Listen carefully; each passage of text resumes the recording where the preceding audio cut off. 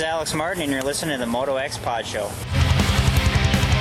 What's up, guys? It's Alex Ray, and you're listening to the Moto X Pod Show.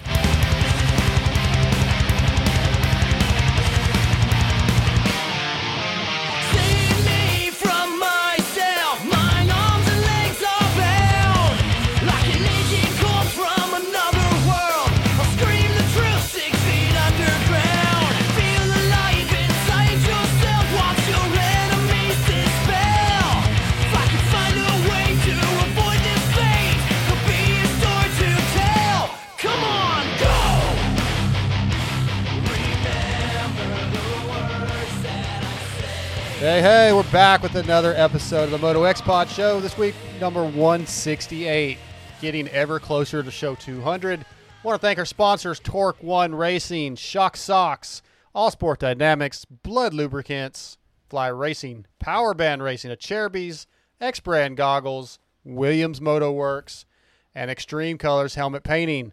Get in there, man, and get you one of those helmets painted, custom painted. I think they look badass. It's really cool to show up to the track with your own custom paint job. So hit up Kirk Hunter. And, of course, the Blood Lubricants thing, man, we keep telling you about it. Best oil on the market. I was out at South Central this weekend. John Short was out there. He's a Blood Lubricants guy. Use discount code MotoX and help us beat Chris Kiefer this year for sales. Once again, in studio, Mr. Scott Thompson. What's up, dude? What's up, Darside? What's happening? Not much. Glad you're back. TJ was going to make it again, but he was stuck in traffic. You know, he's hot shotting. He said he was stuck in traffic down near Austin or something for like 3 or 4 hours last night. I don't even remember. Like a long time. It screwed his whole schedule up again. He feels bad, as he should. Great show tonight, man. Benny Bloss is coming on. He's going to talk about his privateer program, going outdoors, privateer. We have Brock Tickle coming on. He's going to talk about his factory Yamaha fill and ride. That's going to be cool. Yeah. Super stoked on that stuff. And then we've got Richard Cutback, which he recently bought one of our local tracks, South Central, but he's an industry guy. He's built tracks for Jason Anderson. He knows Brock real well. He's put on races like the Atlanta Grand Prix out in the high des of SoCal. He knows Kiefer. So I think it's going to be fun to talk to him. He just had a clinic at South Central this weekend. Yeah, Jason Anderson came out. Got to visit with him for a few minutes. That was cool. And then we're going to have Darian Hickey on. If you guys remember, we had the girls that rode the team race for Vegas to Reno, including Taylor Hyman, who's a friend of the show. And the last time Taylor was hurt, so Darian filled in for Taylor. This year, Darian is going to do Vegas to Reno solo, which I think is very cool, something I don't know that I could do. But she reached out. She's going to come on a little bit, so it's going to be a fun show, Scott. Yeah, that sounds intense. I don't know anything about enduro. To kind of pick her brain about that will be cool. Yeah, that off-road stuff. Like, I rode off in the desert when I first really started getting into racing at like 14, 15 years old, but didn't ever really compete in it much. What they do is way cooler or way more gnarly than anything I ever did, but looking forward to having them on. And coming up Friday is the embargo on the 2021 Fly Racing gear will be dropped, and I have a really cool podcast coming out, I think, where Jason Thomas and I went over all the new gear and some innovative stuff coming out. Let me just tell you, every year they try to beat out what they did the year before and progress, and they have definitely done it for 2021. As you guys may recall, last year was the first year for the Formula helmet with the Rayon technology, and there's some really, really cool stuff coming. That helmet was at the top of the price line for helmets, and just stay tuned because there's some stuff that make some of you guys really happy with that. They've done some upgrading with the light line, and I think you guys are going to be pretty stoked to see what comes out. I can't wait. I want to try to get TJ on the phone. He's driving right now. We'll talk a little bit about Nationals. Loretta's is coming up in 2 weeks, I guess. The Nationals at Loretta's, 2 weeks. I'm going to that one. That's going to be the only one I'm going to because, like Supercross, we're not allowed to go talk to the riders. Can't go to the trucks. Press conferences are going to be done via Zoom post. So there's really no reason to go other than Loretta's is fairly close. I want to go up a couple days early. Maybe how far of a drive is that? It's like 8.5 hours from here. That's not bad. So I'm going to probably run up. Hopefully get to see a day of that or so. Maybe get to see Aiden Kiefer race and Chris race, possibly. I don't know. But that's the only one I'm going to make, man. Unfortunately, it's just with the way things are going. It is what it is. Yeah, it sucks. I texted Matt. I was like, dude, are you going to go? And He said the same thing. Maybe the first couple, but after that, there's really no reason. Just if you can't you really can't get the content there. I feel like the fact that they're doing the nationals, the amateur nationals the week before, and then you guys are coming in. Yeah. I think y'all are going to have a little more leeway. You might get to like squeeze in, like maybe not sit there and talk to them, but kind of behind the scenes, maybe get a couple of guys. But those races after that, I doubt that'll happen. Yeah, that's kind of what I'm hoping for, is to get some time, and even if nothing else, go into the amateur pits, and talk to some of those guys that are racing, the up and coming guys for the next, that'll be out at the end of this year, maybe well, I guess they won't be. Yeah, they may show up to a couple of that. Some of those guys will probably do a couple of nationals, but try to get involved, get some content that way. At the very technically, least. They could run the whole series if they wanted That's true. to. Yeah. So maybe I'll get to talk to some of those guys and see what's up with that. But anyway, I just wanted to go to at least one. So that's Loretta's is it. So if you guys are going to be at Hurricane Mills and on the 14th, 15th, 16th, something like that, I should be there. So.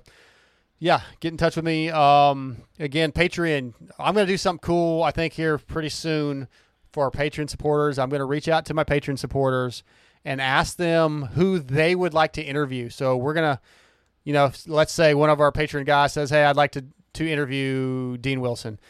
I'm going to give whoever we pick as a winner on Patreon the opportunity to actually interview one of our pro riders.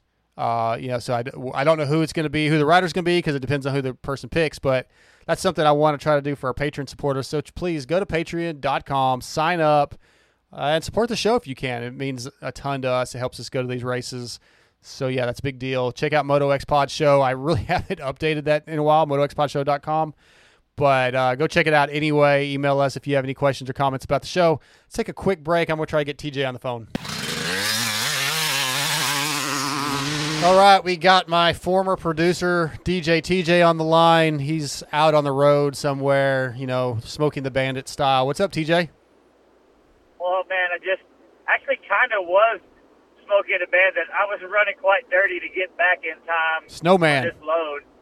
Yeah, I needed the bandit in front of me, but I got lucky. I didn't get pulled. I did make a little bit of maybe an illegal turn. In front of a DPS officer that had another truck pulled over. Yeah. And the DPS officer ran out in the median and cussed me out. And I thought, oh, yeah, I'm getting tickets. Then he just finally looked at me and goes, just get out of here. And I'm like, yes, sir. Oh, what an idiot. So, it was great. Since you haven't been in studio in like a year, let's talk about nationals, man. We're 2 weeks away from the very first national of the year. And it's the very first national ever at Loretta Lynn's, which I'm kind of excited about, man. I know a lot of people think, that track's not a national track, which it's not. I guess they're going to make it that way. But what are your thoughts, man? I think it's going to be cool, just something different. I think it's going to be amazing. I'm really bummed that I'm not going to be there to watch it because, it's a first. You know what I mean? Whether it's good or bad or whatever, it's a first. And 99.9% of all those racers grew up racing there. The goal as a kid was to get there, and they probably all thought they were done with it. Now they got to go back. Yeah. So it's going to be amazing. I'm really looking forward to it. But in my opinion, it's not the first national of the year. Canada beat them. Okay, American national, U.S. national, you dummy. There you go. Because have you watched any of the Canadian stuff? No, have not. I didn't. I need to, but no, I didn't. I know my boy T-Dags got third, I think. It's pretty good. The what do you call it? The production value is a bit of a complete crap show. That's what Mathis was. Mathis was all over it on Twitter. And I love it. I think it actually makes it better that way. You know what I mean? God. Oh, it's fun. It really is. The continued proof that TJ's just an idiot. The production value was terrible. That made it better. That makes no sense. It was just because the announcers, Galdi and Ryan Gold and what's the other guy that was announcing? Anyway, I don't even remember, to be honest. Oh, it's so good. It's they're as good in my opinion as Weege and GL Langston. Yeah. Yeah, they're that good. Hey, so, anyway, before we move on and ask you a couple more questions, I want to introduce you to the new co-host since you're out, Scott Thompson. Yeah, your chair is really comfortable, TJ. Yeah, I'm changing it. I'm changing it in the software from TJ on your track to Scott. There you go, Scotty T. But yeah, you said he needs like a what do you call it? Like you could. I don't know if you want to call it a nickname. Yeah, nickname-ish type thing, a radio name. You said Scotty T. Yes. That sucks. Well, really, I've always got my Scotty T. Really? Yeah, it's on my bike. Right. Jersey says Scotty T. I just thought it reminded me. Scott T. It reminded me of Jersey Shore. Wasn't there a guy that was something like? Oh, Scotty P. I don't even know if it was Scotty, but it was something P or Pauly D or. Oh yeah. Yeah, that's what I thought of. But all right, Scotty T from now on. Scotty T in the chair. DJ TJ is out, except for when I need help with production stuff. And I'm happy to be there. I'm super bummed I'm not there. I was supposed to be there tonight, and traffic kept me from us being able to do a live show. So video, yeah. Yeah, live video show. Yeah, so, which anyway, I kind of mentioned that earlier before we got you on. But okay, Nationals, man. So we have 9 scheduled races, I believe, 2 at Red Bud. Just give me your overall thoughts on the Nationals. Do we get all of them in? What do you think? Yeah, I think we do get them all in. There may be some changes here and there. They had to adjust for TV stuff a little bit. I think that's awesome that they're all working together to make it happen. I think it's going to be an interesting year. I think the stuff with COVID on Supercross, with all the changes, added an element of uncertainty that we normally don't get with Supercross. You go to these cities, you race these rounds, you do this. And I think the schedule change is adding a little bit of uncertainty to how the series is going to play out. And it may end up with the same people, the same stuff, but there's that element of unknown that makes it exciting. Yeah, and I like to comment that actually Travis Marks made last week on Pulp, which I don't know if you listened, but okay, he said they had on Davey, and when Davey got off, Travis kind of had sent a message, I guess, to Steve's like, I don't think we're going to see a lot of those settle for thirds, at which point Justin Starling, who was in studio, is like, yeah, it's going to be like balls out basically all the time because you may not have a throwaway race, right? You may not even get all 9 in. Like you might get to 5 and something may happen and they'll be like, all right, the series is over. So yeah, and you're going to have the new guys come in that are going to be like, well, this year is my chance because everything's strange for me to throw it down and get a ride or whatever. So it could be I think it's going to be an interesting year. What do you think, Scott? And also the fact that, think about it, usually motocross is a week and a half, 2 weeks after the last Supercross. And they've had a month and a half, almost 2 months to get ready for this national. So everybody's going to be at the top of their game. It's, like you said, there's no throwaway races. Everybody's going, the first 3 rounds are so crucial because that may be the most rounds that you get in. So they're going to be going for it, I think, and they'll make it intense. Yeah, it's going to be good, TJ. I wish you were going to Loretta's with me because that's the only one I'm going to. Yeah. Well, it seems like I think it's going to be definitely worth going. I don't know how they're doing spectators for it or whatever, but I would definitely suggest anybody that can go to that one, especially if you haven't been to Loretta's for, as a racer. Just going there, seeing what it is. It's totally different than anything you've seen. Yeah. And so I think it's going to change stuff. I think Loretta's, if I understood right, you can only watch the pro race if your spectator have been at the amateur race. That's the only. Fair enough. So like you can't go buy tickets separate. I don't believe. I think that's what Davey was saying. That I saw something today that said tickets for sale. Oh, for okay. Loretta's, Well, so I don't know what that was through or anything. Maybe I misunderstood, but that's kind of how they were making it sound last week anyway. But things are changing so rapidly. Who knows? Yeah. So hey, you before I let you go, you and Cooley and maybe Mark may be going to Iowa this weekend. That I am not now. Okay. I got a load going back to Florida, and I need to make money instead of spend it. I am going to send Doc. We had a little bit of an issue with his pro license points, where it was a mix-up on the AMA's part, and which caused him not to get signed up for Loretta's in time. So he doesn't have his points. He's got to get a few more. So he's going to hit some of these pro-ams Mm-hmm. to go ahead and knock the rest of his points out. I think he's going up there. Okay. That'll be. I want to go so bad. I don't know anything about this track. I've only seen videos and pictures, and I am mind blown with how beautiful it looks. So, Oak Ridge. Yeah. I don't know anything about it. I'm sure some of our listeners know about that track.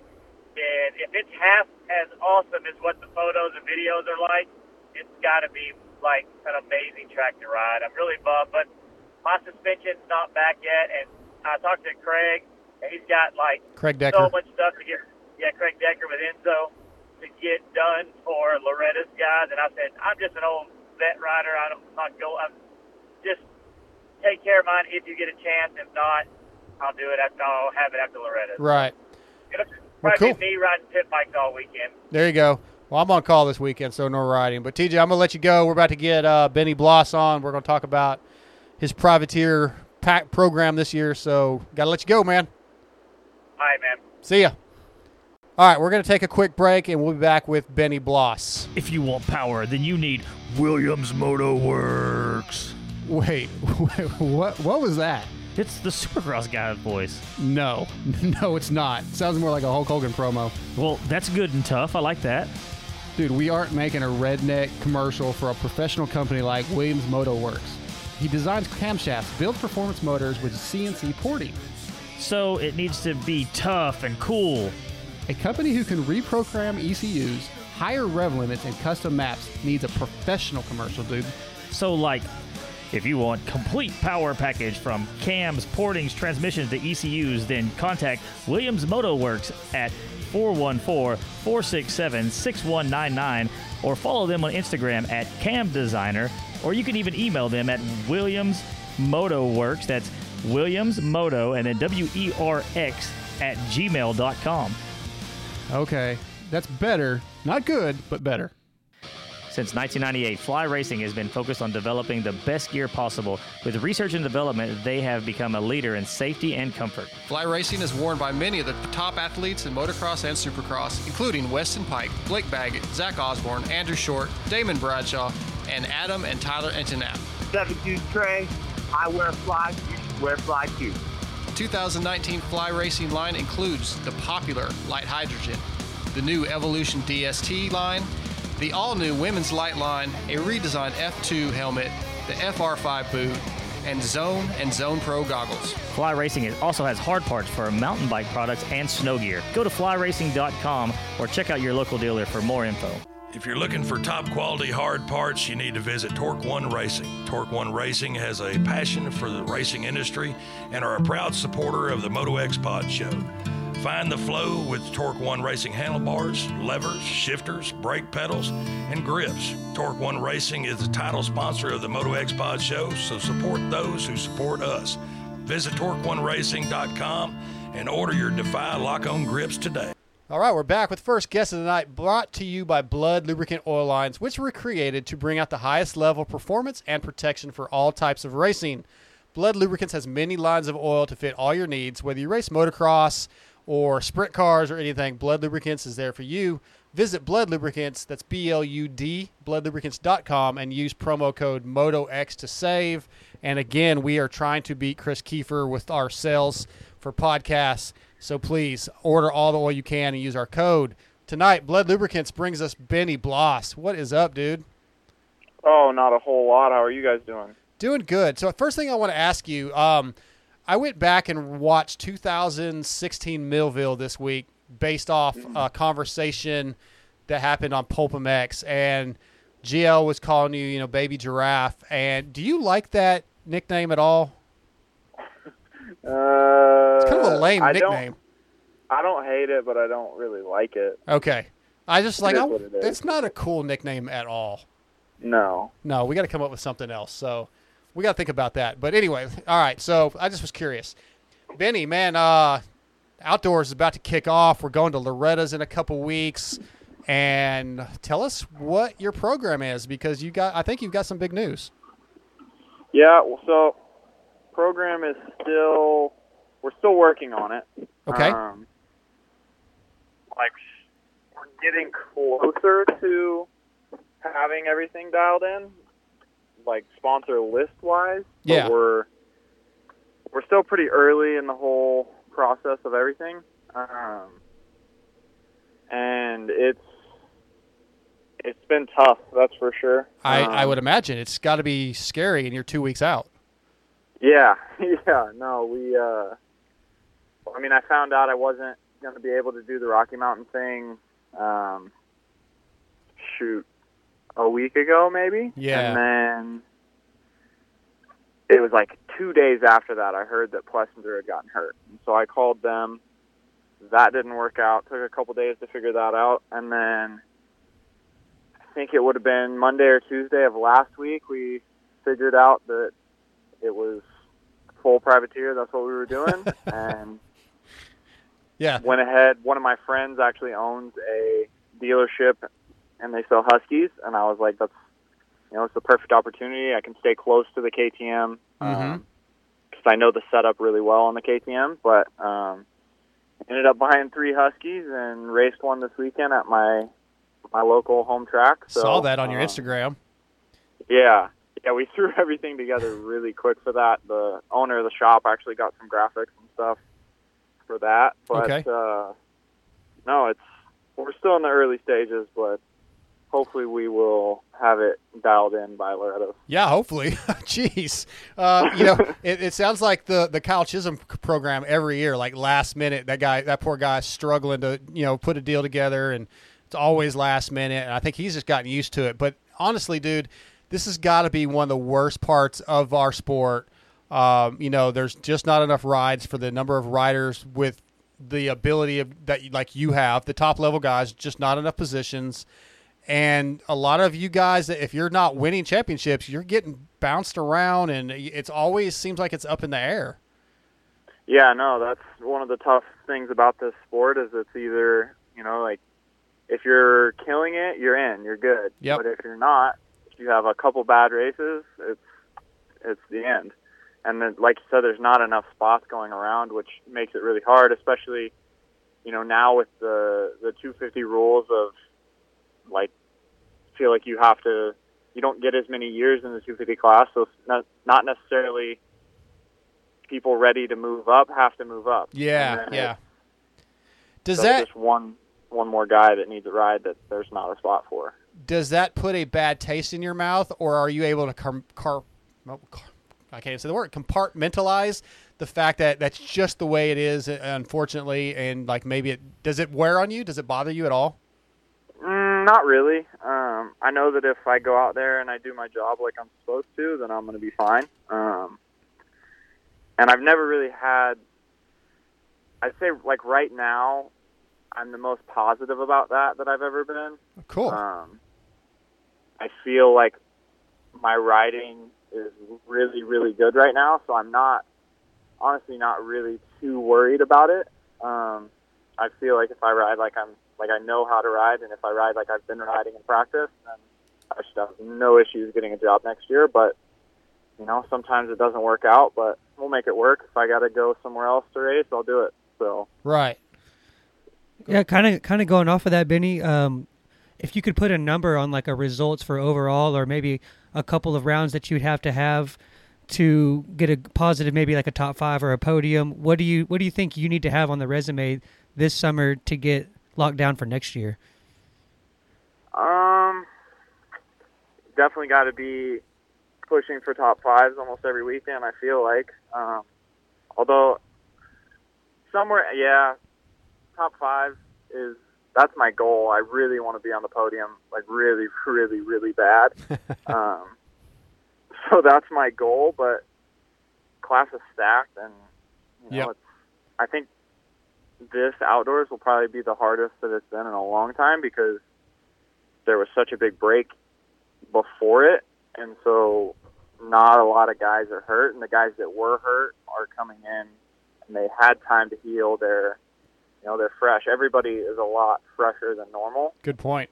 So I think it's going to be a little deeper than it has been in the past few years. Like the last couple of years, it's been like at the end of the series, it's there's not nearly as many guys who really, really good. But no, I think it's going to be a lot harder this year, but I have no doubts that, I know for sure that I have the speed to run up there, and, there's no reason why I shouldn't. So is there I'm trying to stay positive. Yeah, and I can hear that. And you seem like a guy that usually is. Whenever I talk to you, you're pretty positive. I've never heard you be down, so I like that about you. Is there any personal goal at all of like I want to beat Bogle? Because Bogle's basically taking the spot that you've had. You guys kind of went back and forth with that spot. Does that matter to you at all? Honestly, not at all. Okay. Yeah, no. I've actually had a lot of people ask me that, and a lot of people are like, "Well, that's your number one thing, right? Like that's the number one thing you have to beat him, right?" And like, honestly, that's not really one of my worries. I feel like if I ride like I should beat him. If I had $1 for every time I heard Derek say the word Eli, like that's the only person Derek is worried about. He's like, if I'm doing something, he's like, Derico. Is that how Eli would do it? My boy Derico. I love that. That's cool. Yeah. So, yeah, Bogle's we're not even a thought, right? Bogle's not a thought. Let's get to that A level. There's not necessarily. I'm not saying that he's like. There's not one person that I'm like, oh my gosh, I need to beat that person. I want to beat everybody. And that's the racer in all of us. I like that too. If we look back on Supercross, I was looking at the overall. I think you got 17th overall, and the only guys that I would consider, you're sort of on a privateer team. I mean, it's semi-factory. I don't know how you look at it, but I mean, really like Davalos and Chad, which Chad's Chad. Davalos is one of the only guys in front of you that I was kind of like, I think Benny could have beat Davalos. I think you could beat a lot of these guys, but these guys are all champions pretty much. So where you finished, I think you should be pretty happy with. I mean, I know 17th isn't where you want to be, but you can't really complain about the guys that were in front of you. They're all amazing. Everybody at that class is so good, but I think you had a pretty damn good season personally. Well, thank you. Like you said, it seems like so many dudes are champions. Yeah. Almost it seems basically the whole top 10, each of those guys has won a championship before. Like even when I was on Rocky Mountain, Blake has won championships before. Justin has won championships before. Like these guys are really good, and they've been good for a long time, and that's why they're where they're at. I've never won a championship, never won a race, but I feel like I'm good enough to be there with them, and that, like, knowing that mentally is very helpful for my confidence. And Salt Lake City was a huge confidence builder for me, especially so basically my whole career, like, I've never been good at qualifying, like, ever in the history of ever, maybe one or two races. In the history of ever. And so for Salt Lake, the last couple races, it seems like if I wasn't in the top 5 for like the last 4 races, I was right there on the edge, 6th or 7th. And so that was really big for me. And then I felt like the second half of the series, I rode way better than I did the first half. Like I wasn't even the same person. And so that also really helped my confidence. But, the sport's hard and these guys are good. So, yeah, it's one of the most difficult sports in the world. Obviously, we know physically, and it's dangerous, and what you guys do at that level is just unreal. So, and the guys that are outside the top 5 get almost zero credit. It seems like. Yeah, for sure. And it's crazy. Yeah. There's a lot more than 5 guys that could win a race, and yeah, you're not going to be like super surprised. Exactly. Well, do you think that the fact that you went straight to 450s, and that, I mean, I know you were a taller kid, so like that was a good decision, I think. But do you think, like, I feel like I put you in that same conversation as Bogle, like you were talking about, and a lot of those other guys that hung around and got that one lights championship? Do you think that because they hung around and were able to get those better results in the lights, do you think that gives them a boost over you competition-wise when it comes to getting these big rides? Or do you feel like you've had to kind of define yourself differently being straight 450s? No, I think I agree with you. I think that the championship helps a lot. Like, if you take let's say Justin and me on paper, and you look at our following, like if you're going to hire a guy, and let's say we're the exact same speed, which him and I were pretty much the same last year in outdoors, if you're going to sign somebody, you're probably going to want to sign the guy that's going to draw more attention, have more fans at your rig, and he's got that. He's won a championship. Like he's popular for a reason. Yeah. I don't have that. You know, I got 30,000 followers on Instagram. Like I'm not crazy popular, and so I think that helps a lot. It's weird, but that you don't.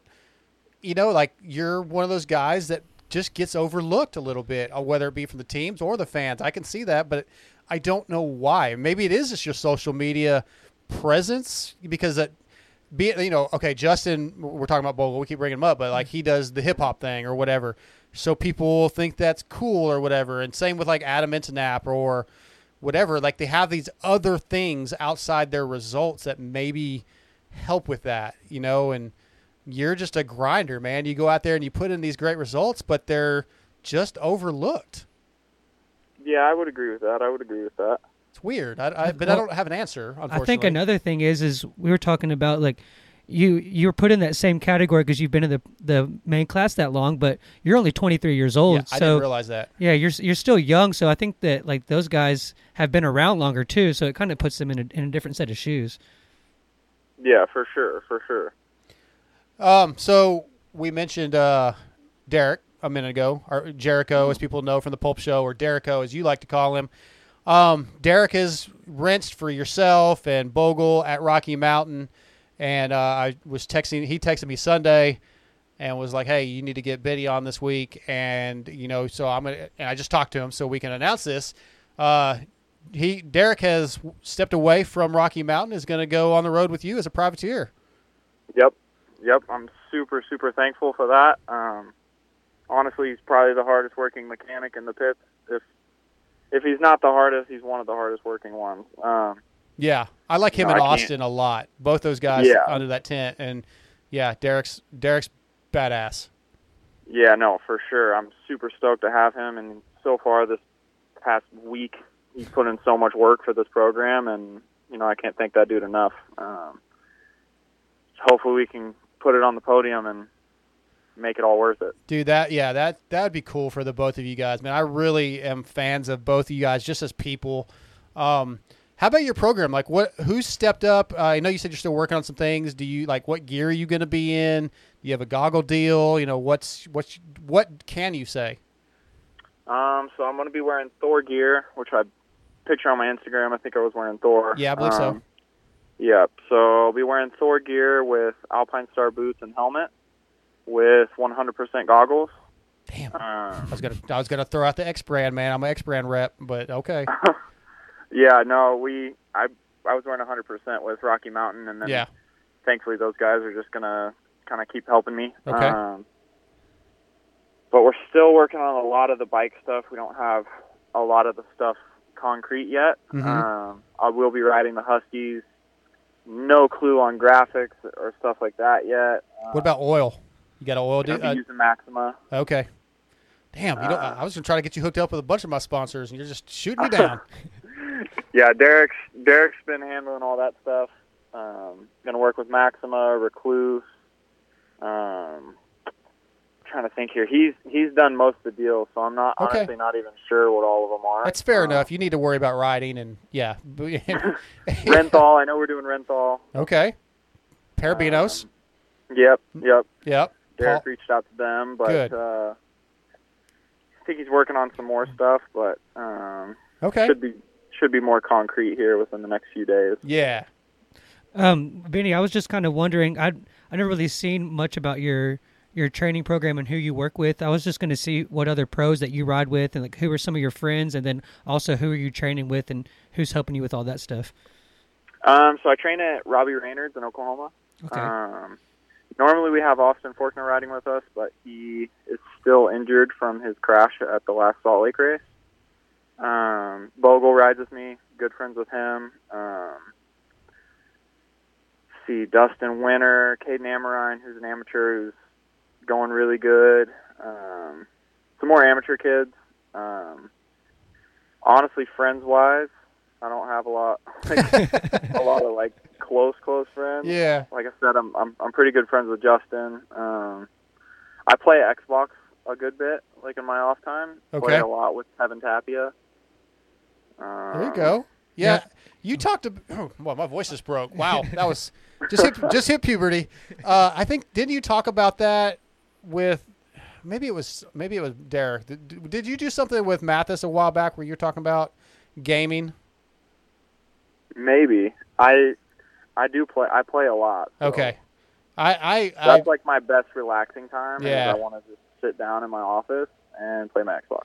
I've been considering getting a game console because I maybe it was you and me, Scott, like last week on the show or whatever, but I have a PS2 that's up in the attic, but that's like the last time I played was 5-6 years ago. Yeah, and we were MX talking Unleashed. with Brandon, and he won the lights. But I think Benny actually, you won the premiere class in that online thing they did, right? Oh yeah, Heart Raft, yeah.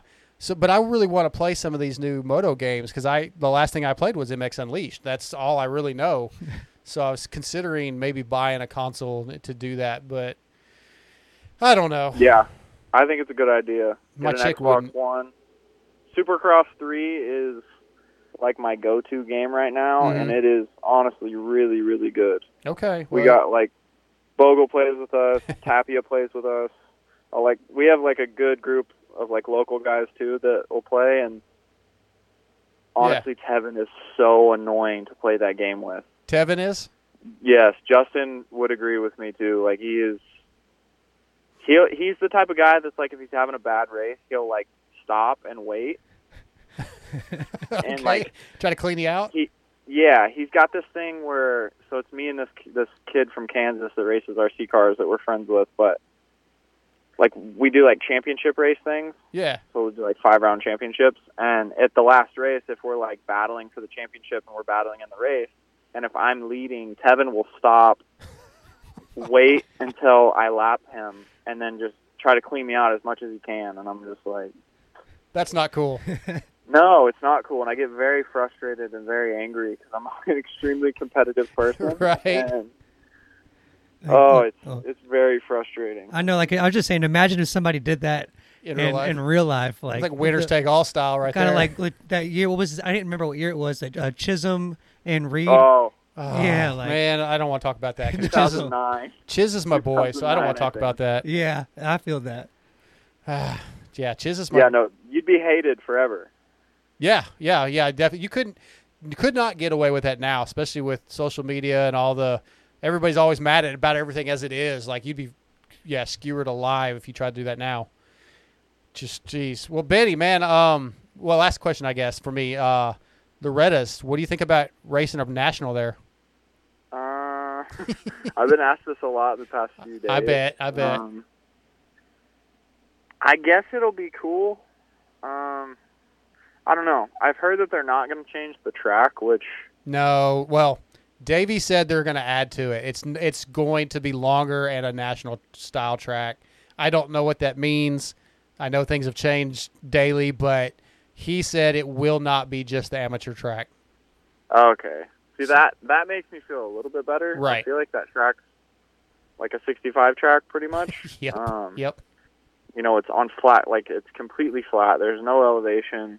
That may still be the lap case. Times are short. There's not really a way I feel like they're going to get elevation, but right. Lap times are pretty short. There's there's a few jumps, but they're tiny. Yeah, could you? It'll be cool to go back there, though. Dude, you guys would do like 100 laps if they don't add anything to it. It would be horrible. No, I don't like that. No. Well, I'll be there for that round, and that's the only round. I've already said this a few times on the show tonight, but that's the only one I'm going to since they're not letting us interact really with you guys. There's no reason for me to go, but I'm going to drive up for that because I've never been to Loretta's, period. So I think it'd be cool just to hang out and try to see a couple of days of the amateur racing ahead of time. So I'll see you up there, dude. Well, sounds good. We'll see you there. All right, Benny. If you have anything you want to update us on or anything, let us know. We'll get you back on, but we'll see you in a couple weeks. All right, sounds good, guys. Thank you for letting me come on. Yes, sir, Benny. Thank you. Cool.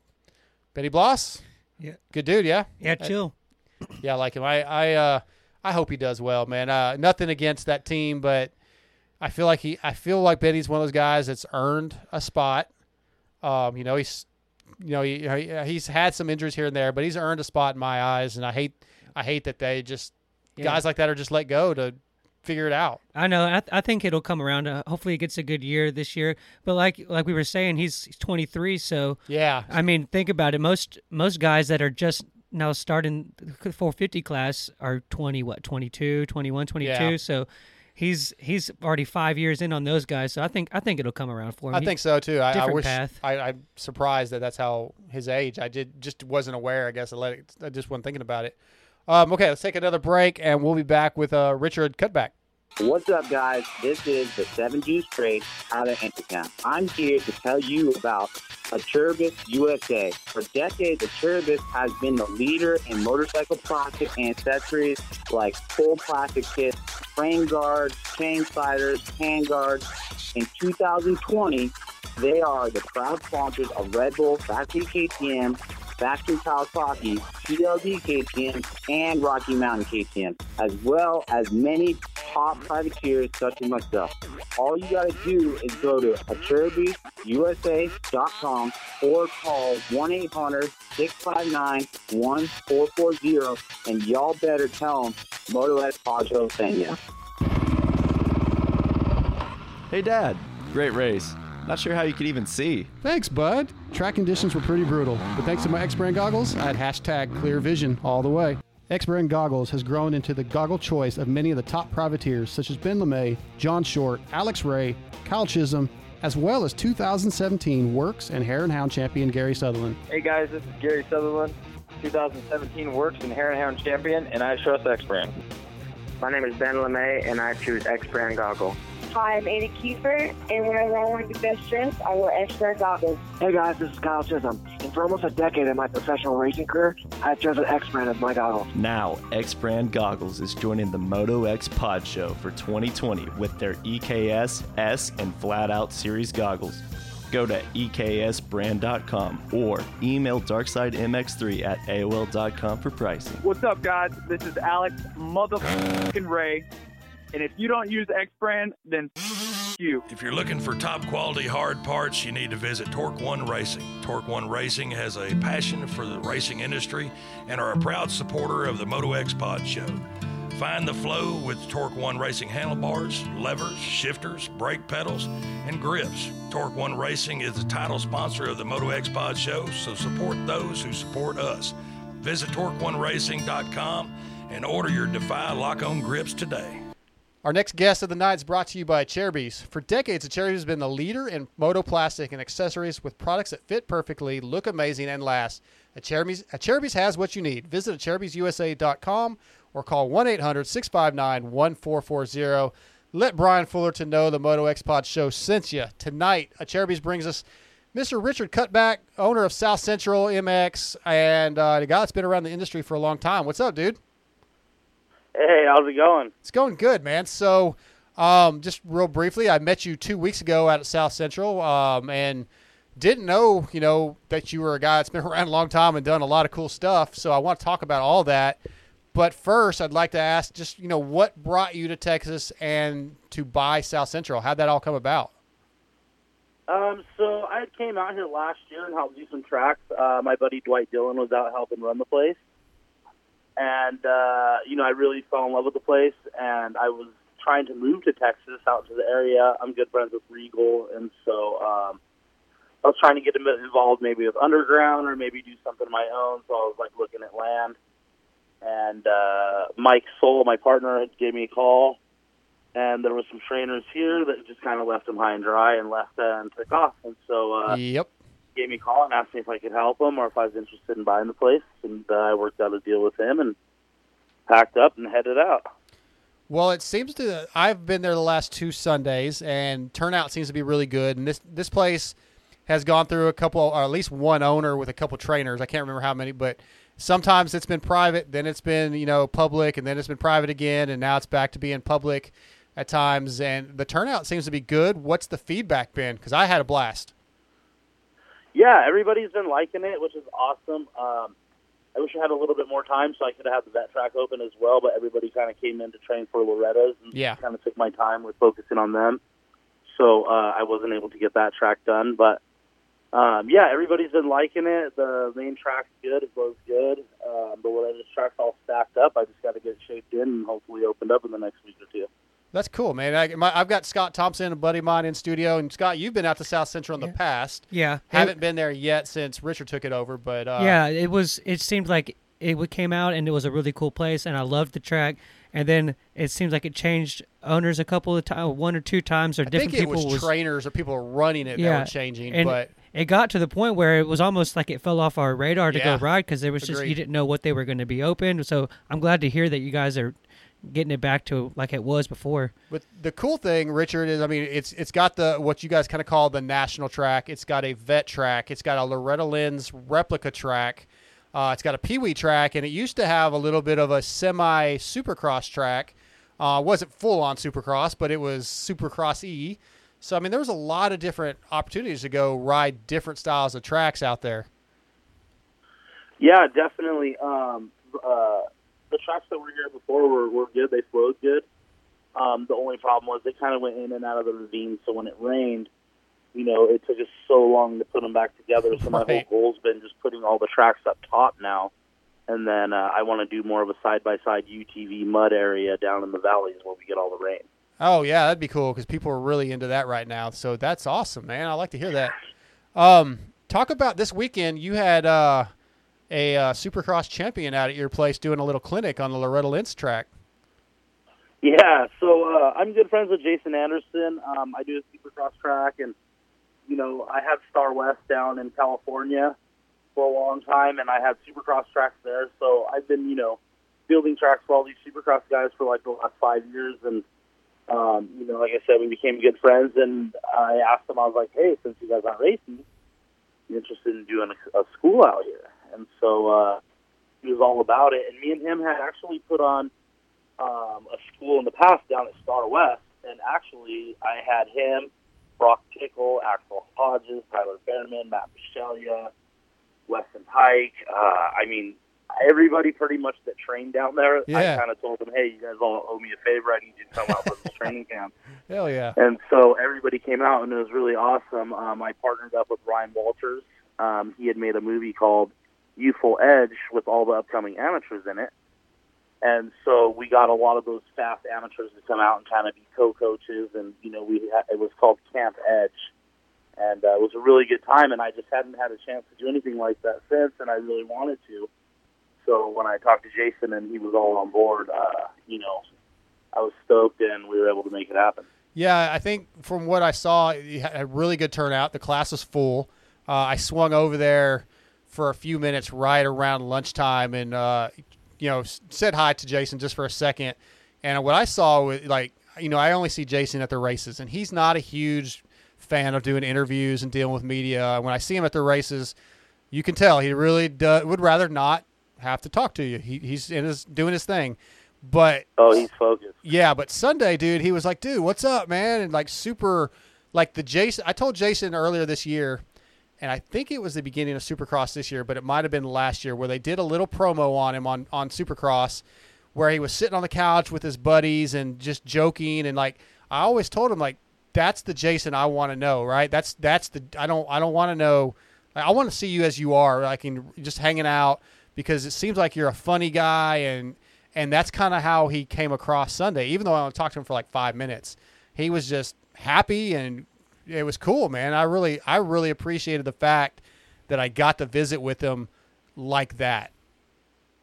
Yeah, I think it's just kind of catching him on two different scenarios. You catch him at the races, and he's more in the race vibe and in the zone, opposed to this weekend when you caught him, he's up there. He really, really enjoys training the kids and giving back, so he's happy running around there and doing what he does. I saw that, and all the kids seemed like they were really happy, and the parents seemed like they were happy, so that was cool.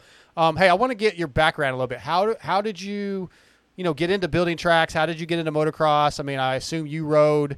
So what's your story? I grew up racing like LACR, which I got to rebuild. So that was awesome. That was my hometown track. I raced with Chris Gossler and that whole era, Chris Nichol and all those guys.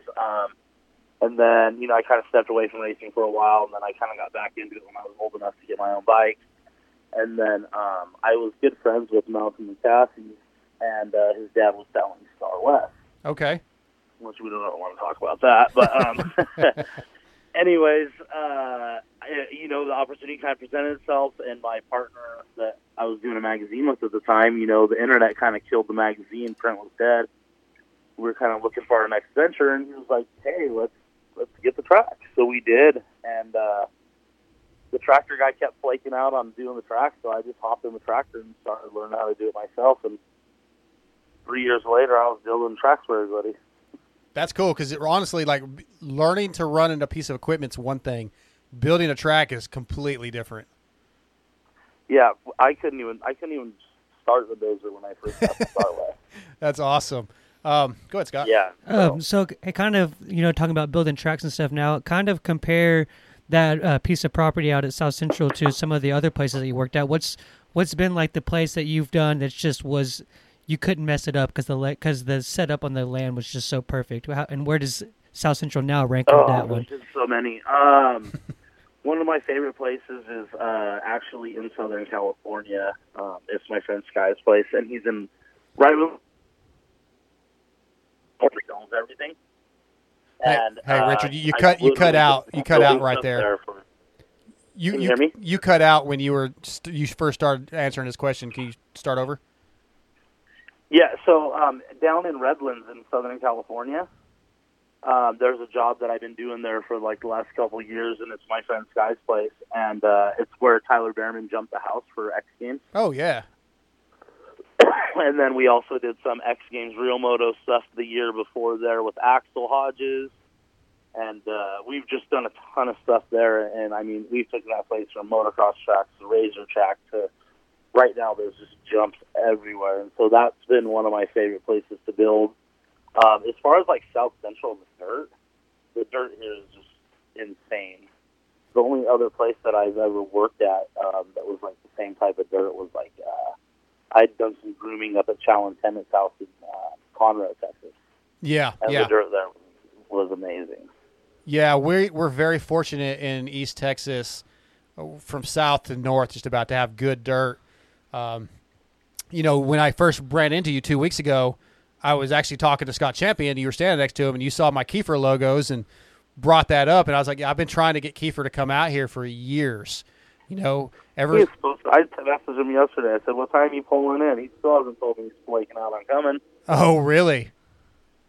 Yeah, I texted him. Yeah. I texted him that night. I was like, hey, man, I met Richard, and we're waiting for you to come out here. And he's like, oh, man, I'm just going to Colorado, and then I'm going to A-Race place. He's not even stopping at Greg Alperson's place. Yeah, that's what you were saying. No, I just wanted to give him some crap. He's a good guy. I love Kiefer. He comes. I do Mumford's place out in Southern California, and he comes and rides there like once a week. Yeah, Carson's a good kid, man. I just had him on a couple weeks ago, and you know I've visited with him a few times, and I like Carson a lot. He still owes me a jersey, but good kid. Oh yeah, awesome. Him and his dad Scott's a great guy. They're a great family. Yeah. Now you mentioned you texted me earlier because you saw I was having Brock on. And you said Brock's one of your guys, man. Tell me a little bit about Brock and why he's one of your boys. So, Brock was one of the when I was talking about when I did the school with Jason Anderson in Southern California. Brock was one of the teachers there as well. Okay. I built 4 Supercross tracks out at Star West one year. I closed it down to the public, and Brock had rented a track out with Weston Pike and a few other riders, and then he had got hurt. So he only got to ride the track like once or twice. Mm. So that was like when I first kind of met him. And then we had a mutual friend, Ethan Judas. And so me, him, and Ethan would go hang out here and there. And, you see everybody at the tracks all the time, especially when I had Star West. I see those guys every day. So you kind of build that relationship with them. Yeah, good people, man. Like, do you find – so I've been doing this show now, I think since 2017 is when we really kind of kicked it off big. And I find that most of the people I come across in the industry are like Kiefer and Brock and just really good down-to-earth people. Is that what you find overall? Because I know there's those buttholes out there, but I really don't find that many of them, to be honest.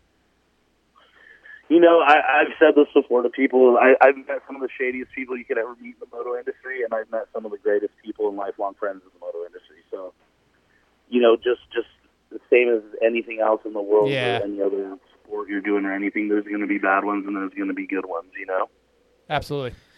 So kind of going back to South Central a little bit, do you have any plans of racing, or are you going to keep it kind of practice facility, training facility kind of thing? Yeah, I don't know how he might get a little mad about me announcing this a little early, but we're going to be doing a Halloween race with Jason Anderson here for Halloween. We're going to do practice on Thursday, racing Friday, racing Saturday, and we're going to do like a little, you know, haunted forest and trick-or-treating. That's cool. Do the motorhomes and stuff like that for the kids. Awesome, man. What track would that be on? It'll be on the main track. So Okay. I got a lot of work to do. I got to put up some fences and starting gate, mounting tower. Wow, yeah, you do have a lot of work to do now that you say that. Yeah, because they held one race that I know of previously there, and it was on the vet track. And basically, they just put a canopy up, as I recall, and like I think they announced it from under the canopy, something like that. I can't remember. I didn't race that. I would just set up, and I'm an X-Brand rep, and for a few other companies, I set up and hung out, but I didn't actually ride. That's cool, man. I'm really, really stoked that you're doing this and that you're out here, man, because we have a lot of tracks in this area, but you know, Buffalo Creek right down the road from you is kind of, in my opinion, just not even worth going to anymore. I hate to say that. And they don't really race there anymore. And when I first went to South Central like a year and a half ago, like I fell in love with that place. So I'm stoked that you're trying to bring it to the next level. Yeah, definitely. You know, and with me being a track builder, you know, like every time I open, track will be pressed and ready to go. You know, you can't showcase your work and have a crappy track. You're not going to sell no tracks. You know? Yeah, you're right. People will, you know, and people are hard to please these days. So you definitely got to put your work in to make them happy. The lips are too steep. They're not steep enough. Yeah. Yeah, you know, that's, every track owner, I think, gets all that. You need to do this. You need to do that. You need to do this. And everyone's a track builder. Yep. Yeah, exactly. And I know nothing about it. So, and honestly, dude, I suck lately. Like the last 2 times I rode at your place, I've just I'm just going to go out there and try to stay out of somebody's way and cruise and have a good time. Oh, man, you're ripping. Shh, that's a lie. You were watching somebody else then, because not me, dude. But I had a blast. So man, I appreciate it. It's cool that you're open during the week too. Sometimes. Yeah. So this week we had a lot of people come out from Loretta's. I have a lot of families from California that would race at Star West when their kids growing up, and they follow me on Instagram and stuff. And so they knew I was out here, so they all came out here, and I still got almost every camping spot sold right now. Everybody leaves like Friday. Yeah, that's good, man. It's good for the industry. I like seeing it. I was going to try to make it out this week, but I'm on call at work, so I can't really do that. So unfortunately, I'm not going to make it this week. But hopefully I'll be back out there soon. Maybe won't be this weekend, but maybe the following week, if you're open, I'll be out there before Loretta's. Oh, that track will be open not this weekend, but the next. Oh, cool. I might get it done for this weekend. I just don't want to make any promises. Sure. But next weekend for sure. Well, Richard, man, it's really cool to get a chance to meet you, and I'm sure I'll see you a bunch because I'll be coming back out there. A lot of my friends have been out there the last couple weekends, and I'm sure we'll be regulars. Awesome. Thanks again for inviting me guys on the show, you guys, and you're welcome out anytime. All right, man. Thanks. Take care, and we'll talk to you soon. See you soon. All right. All right. See ya. Again, for you guys that are not in the area, check out the Instagram. It's at South Central MX. Cool place, man. I've talked about it before in the past. I think we had Shannon Ide on at one time who was training out there, and things just didn't work out. But really cool facility, and it sounds like Richard knows what he's doing, Scott. And I think if he's building tracks of the caliber that we just talked about, for the riders we just talked about, this place is probably going to be something special soon. Yeah, I'm excited. It makes me. I'm thinking about okay, while I was on the interview, I was like, all right, who am I going to go ride out there this weekend with? It's making me itch. Last time I rode out there, it was almost like a goat trail because they didn't grade it right, and then everything was like you either rolled it and you were going like too slow to even have fun, or you hit peak to peak of like the sketchiest jump you've ever hit in your life. And so I don't know, it really threw me off, and I'm glad to see him getting it the way it was when it first opened. Well, and I I'll think tell that's you, man, awesome. there's some tabletops out there. They're pretty big and they throw you really high. Like they're peaked. And a couple of the other vet riders were like, man, they're too peaked for us. Like we don't really want to jump them. And I get that because I wasn't jumping them either. But then my buddies who were jumping them were like, they're really not that bad. So, you can't make everybody happy. You just can't. But I think over time, it's going to be a facility that we love going to. And I know you have your deal, at Swan, your membership at Swan. Yeah, we try to go. I try to go to somewhere. To be straight up honest with you, I'm kind of burned out on Swan. Yeah, but because I've just been riding there because it's already paid for. So I'm so excited to see that this is opened up again, and we try to do like a track like that, like either that or Buffalo or Underground or something like that on Saturday, and then already have the gear and everything going. So you might as well hit Swan on Sunday. Well, let's try this weekend coming up. Obviously, I'm on call. Right. The following weekend, I should have off. Let's try to get together and get a little group going. We'll get TJ and Cooley and some other guys to go out there and have a good time. So Spencer and some other people, we'll get them going. Absolutely. All right, let's take a quick break. We'll be back with Darian Hickey. We all know engine oil is the lifeblood of our machines. That's why you need Blood lubricants for the highest level of performance and protection. Manufactured here in the USA and designed to handle the heat and humidity. Blood lubricant oil lines such as Pro Elite Series, Pro Series, and the new Scorpion Blood will exceed all your needs. Whether you race moto, sprint cars, side-by-sides, or anything else, Blood Lubricants has you protected. Tests have shown that engines can run up to 30 degrees cooler while using Blood. Just ask Chris Kiefer. DJ, TJ, and I trust Blood Lubricants in our machines, so you can too. Go to bloodlubricants.com to order today. Don't forget to check out their chain lube, 2-stroke premix, polyclean, and many other products. Use promo code MotoX to support the Moto X Pod Show. Hey Kylie, does your husband have to deal with leaking shafts? No way, Kathy. He uses Shock Socks, the original and #1 10-second removable fork seal protector. Looks like the best way to keep grit and grime out of your fork seals. So, if you don't want the headache and expense of constantly replacing fork seals, get Shock Socks. Go to shocksocks.com and visit them on Facebook to pick your color. And don't forget, they are available for street bikes too. If you're anything like me, you remember back in the late 80s, early 90s, all the cool custom painted helmets that you'd see on Supercross. Jeremy McGrath, Jeff Emig, Damon Bradshaw, all the top riders had custom painted helmets tricked out, and I was super jealous. I could never afford to get one done. Now there's an option, Extreme Colors. When you're rolling up to the line with a custom painted helmet, it's one of the coolest feelings you can have. Kirk Hunter has been painting helmets since 1998, and his price is still the same.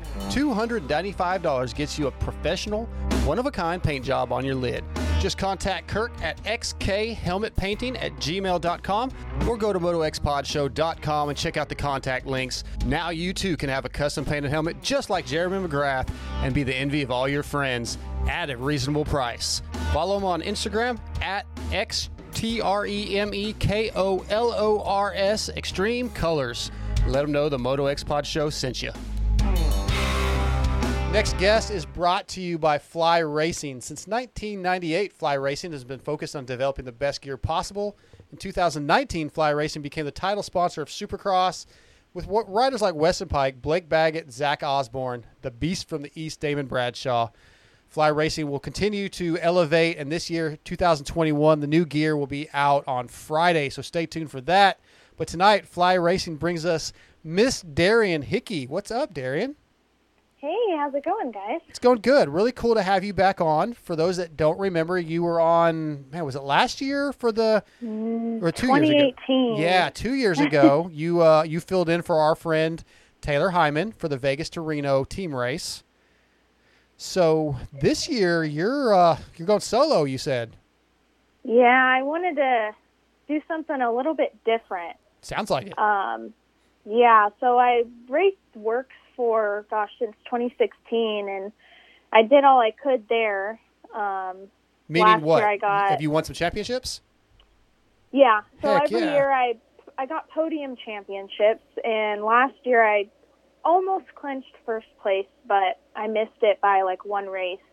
So I ended the women's A class with a second place but I just kind of like was looking for something different. Uh-huh. And ever since racing Vegas Torino in 2018, it gave me like a whole different perspective and a whole different feeling. And I just knew that every day since I raced that race, I was like, wow, like that was like probably one of the greatest races I've ever done in my life. And it's something Go ahead. that I never like would ever forget. So some things happened, and I just decided that, you know, I really want to pursue this because it was just, I don't know, I just fell head over heels with it. And I kind of like got this crazy idea in my head. I'm like, you know what, I can do this all by myself. So that's kind of like where I went for it. And I worked so hard because it isn't the cheapest thing to do, and it's hard to come by sponsors.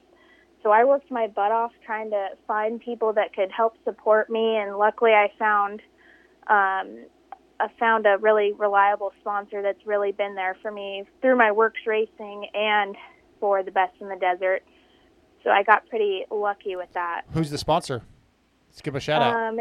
It's Uncle Vinny's Racing. Okay. So it's a local guy here in Vegas that sponsors a bunch of other Works riders, a lot of my buddies that are racing out there. So I'm one of his only female riders. So he's awesome, and he's really always been there for me. So I couldn't appreciate him more. Does he have an Instagram or anything? He does, but I'm not sure if he's like super active on it. Right. Okay. So yeah, it's Uncle Vinny's Racing, and then I believe he does have his personal one. But okay, well, we'll check that out. For people listening, you are at Darian, DARIAN _228. So give her a follow if you aren't already. So you keep talking about how special that race was and what it meant. What makes that race so special? What was it that just like? Because I hear this with people that go to Baja for the first time. They just fall in love with Baja. Why'd you fall in love with this? Because that's a long race, and that's like I know I couldn't do it. So why did you? Yeah. What was it? I don't know. I think it was a whole different experience for me and a whole different avenue. And I know that my dad used to race back in the day, and he kind of followed some stuff like Best in the Desert. So it meant a lot to me to kind of follow in his footsteps. And then also this was like the biggest race I ever did without my dad. My family and I are super close with racing. So that Vegas Torino race, he wasn't able to be there. So I think it kind of released some pressure off of me in a way. And I just went out and had fun. Okay. And normally, like when I used to race, it was like pressure, pressure, pressure. Do this, you have to place here, and just always like be on top of your game. So to kind of break away from that and go into something else with my closest friends to race and have fun, it was just like the greatest experience for me. And then it was also, I think I mentioned this back when we were on the podcast in 2018, that was the first time I was on a two-stroke ever. Oh, I never rode a two-stroke, so that like brought a whole different feeling for me. So that was fun. And I don't know what it was, but I loved being out there alone in the desert, going super fast, high speed stuff. Like it just felt at home to me. So that's when I decided kind of shortly after I raced it, I was like, you know what? I think I really want to do this. And I know that I could do it. So I just like put my head down and did what I could and worked really hard to be able to be where I am right now. So very cool. That's impressive. Yeah, that's really impressive. So me personally, I don't really know a whole lot about the enduro desert racing off-road stuff. So from outside perspective, like you said, you mentioned the speeds. That seems like to me that would be the gnarliest part. But to you, once you behind the goggles, once you're on the course, or what is it the gnarliest part to you? What do you think the hardest part of enduro is? That's a good question, because I really love the high speeds, and I know that that's like a tilting shift for a lot of people, because once you get up into those high speeds, if you have like a gnarly crash, like that's like deal breaking right there. Sure. Yeah, super bad. So I've never really thought of it that way. I just love the feeling of going fast, but trying to think of something in the aspect of like racing best in the desert that would be gnarly to me, probably being able to stay focused and stay consistent, because I raced the Silver State 300 a couple weeks ago, and I had, right in the beginning of the race, I had 2 high-speed crashes, which is scary because if you get hurt early in the race, like you're done. Yeah. So just trying to stay, I would say the hardest thing to do is to stay consistent and be on top of your game. Always be aware, just ride smart. I think that's one of the most important things. Other than like being scared of things, being hydrated is a big thing too. Like you don't want to get out there and just completely deplete yourself and run out of energy. So I have a lady here, her son, he actually rides my old 250, Gavin. She's a nurse here, and she actually helped me with getting an IV, and that was like, it helped so much before the race the day before. Yeah, but the only thing is I like peed the entire race, and it was like horrible, and it was so hard to focus too, and I'm like, oh my gosh, this is horrible, but I'd rather be hydrated than not, because it really saved me, because I was on the bike for I think 8 hours, so it really like saved me and especially being in the heat, being hydrated is like key.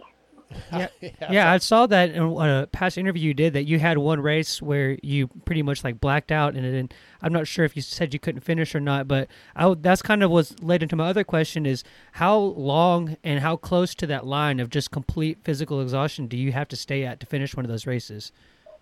I think it depends on the person, honestly. Like for me, like when it does come to these really long races, like you really, like I said, you have to be smart, you have to eat, you have to make sure you're drinking while you're racing. But it's just, you have to eat, you have to drink, and just it's like a mental thing for me, like, because I don't like to give up. So while I'm out there, like I have a goal set in my head, and like I never want to give up. So even if I am tired, to me it's more about being able to safely finish the race rather than just going at it like hard. Yeah. So you don't exhaust yourself right away. But like I said, for me, it's a mental thing. Like once I get out there, in my head, I'm like, there's nothing that's stopping me. And if I get tired, then I know that I need to take it a step back in order if I do want to finish. So for me, it's a mental aspect. Like I feel like I'm mentally strong in that area, to where I know, like, if I really want something, I'm going to go get it. Yeah, I think that what you're saying, the mental aspect of doing a race like this, like we're talking about, is probably a lot higher than a typical, race, right? I mean, because this is an endurance race, and just going fast isn't the only thing that's important. Yeah, because once you're out there for so long, like things your vision starts to get different, and you kind of like click into this different zone. And it's like, I call it like having blockers, like when they do the horse races and you have the blockers and all you see is like tunnel vision in front of you. Like sometimes you have to like take a second to like look around you so you don't get caught in that tunnel vision, because that can mess you up too. So. Yeah. Hey, remind us how many miles is this race, and how many hours do you anticipate it taking? So for Vegas to Reno, I've done some research. So it's 514 miles. Wow. And I'm guessing, I think the first pro bike takes off at 5:45. So I'm guessing, yes, in the morning, yes. So I'm guessing I won't take off till about maybe 6:30, 6:45, or even 7. Mm-hmm.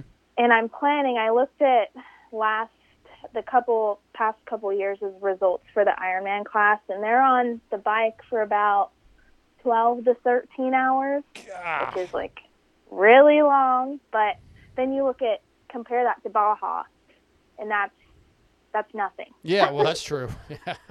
Yeah. I think so. Yeah. Go ahead. Sorry. it's gonna be a super long time on the bike. And I had some feedback from a couple racers that have done it, and they're like, you really have to it's gonna be a long time. And try not to look at all the mile markers, because I did do that when I raced Silver State. It's just a habit, because I like to know where I'm going and always being aware. Mm-hmm. And they have the mile markers for every mile. It keeps bumping up and up and up. So to watch those, it makes things go by really slow. I'll bet, yeah. So I'm just kind of right now, in the past couple weeks, I've been mentally preparing myself. Okay, I know I'm going to be on the bike for a really long time. And I think one of my main goals here is to just finish safely, no matter how long it takes me. Because like I said, I already have it in my head that this is not going to be some 30-minute race. You're going to be out there all day. So I've been trying to train my mind to think that it's going to be the normal thing. That's intense. I was just sort of just being funny here, but like when I ride moto, I have an iPod mounted on my helmet, and I have earbuds basically mounted inside my earpieces. So I listen to music when I ride. I think if I was doing what you were doing, I just have to load a whole bunch of podcasts in and like, all right, we're about to listen to some. I don't know. I just can't wrap my brain around being on a bike that long. So that's crazy. I thought about doing the music thing, but I like to be able to hear my bike. I still can. Like I can still hear mine, and I can hear other people. That's what people always say. Well, I want to hear the bike. I still hear it. I still feel it, but there's still music. And for me, because I'm getting old, Darian, and I'm not very fast, and I get arm pump, and I'm out of shape, when I have music going, it relaxes me. And I'm a metalhead, so I've got Slayer and Lamb of God. And so like, it keeps me, like, it calms me down, but at the same time, I have that aggressive music going, and it kind of makes me want to push sometimes. But anyway, it works for me. So yeah, absolutely. What about? I do it on the mountain bike. Yeah, so same concept. There. Yeah, same concept. What about? I think I asked you guys this a couple years ago. Maybe it was Taylor the year before when she was part of it. But if you're out there and you have a flat or you have an issue, do you have ways to communicate? Do you have radio communication, or what are the safety protocols for what you're doing? So for me, I know that when we raced in 2018, we had radios. We used radios, but they never worked. The service was never great out there, and it was kind of frustrating. I could see that. But what we have, so this is something we were kind of thinking about. It's really smart to have communication out there, to have radio. And I'm going to have the big tracker on my bike, so I know that I'll have that. And then I wanted to try and be able to carry my cell phone on me just in case. But I kind of we're still kind of going back and forth with it. We ordered some radio headsets, and I've talked to a couple people that have raced it last year, and the signal is just not good out there. Right. So I'm kind of like in the mind space that I don't really want to carry any extra weight on me if it's not going to work. That makes sense. So it sounds really dumb, honestly. No, it doesn't. It makes sense. If it doesn't work, what's the point? Carry a radio, but I'm kind of like, I feel like if I'm stranded out there, there's going to be somebody. Like, I'm not just going to, like, be left out there alone. Yeah, that's another scary part. Like, I don't know if I told you guys this last year. Probably not. But, like, I grew up – well, I shouldn't say I grew up. I lived in Barstow for a little while before we moved to Texas.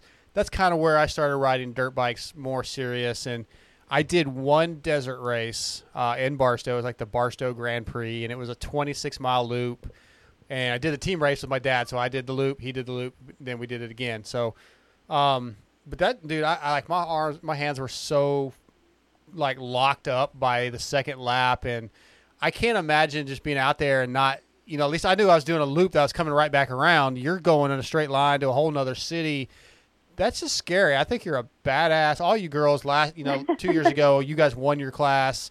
I mean, it's cool. And you've mentioned the Works Series a few times, and I know Gary Sutherland pretty well, who won that championship a couple years ago, and I want to come out one of these years and run a Works race. I just think it'd be fun.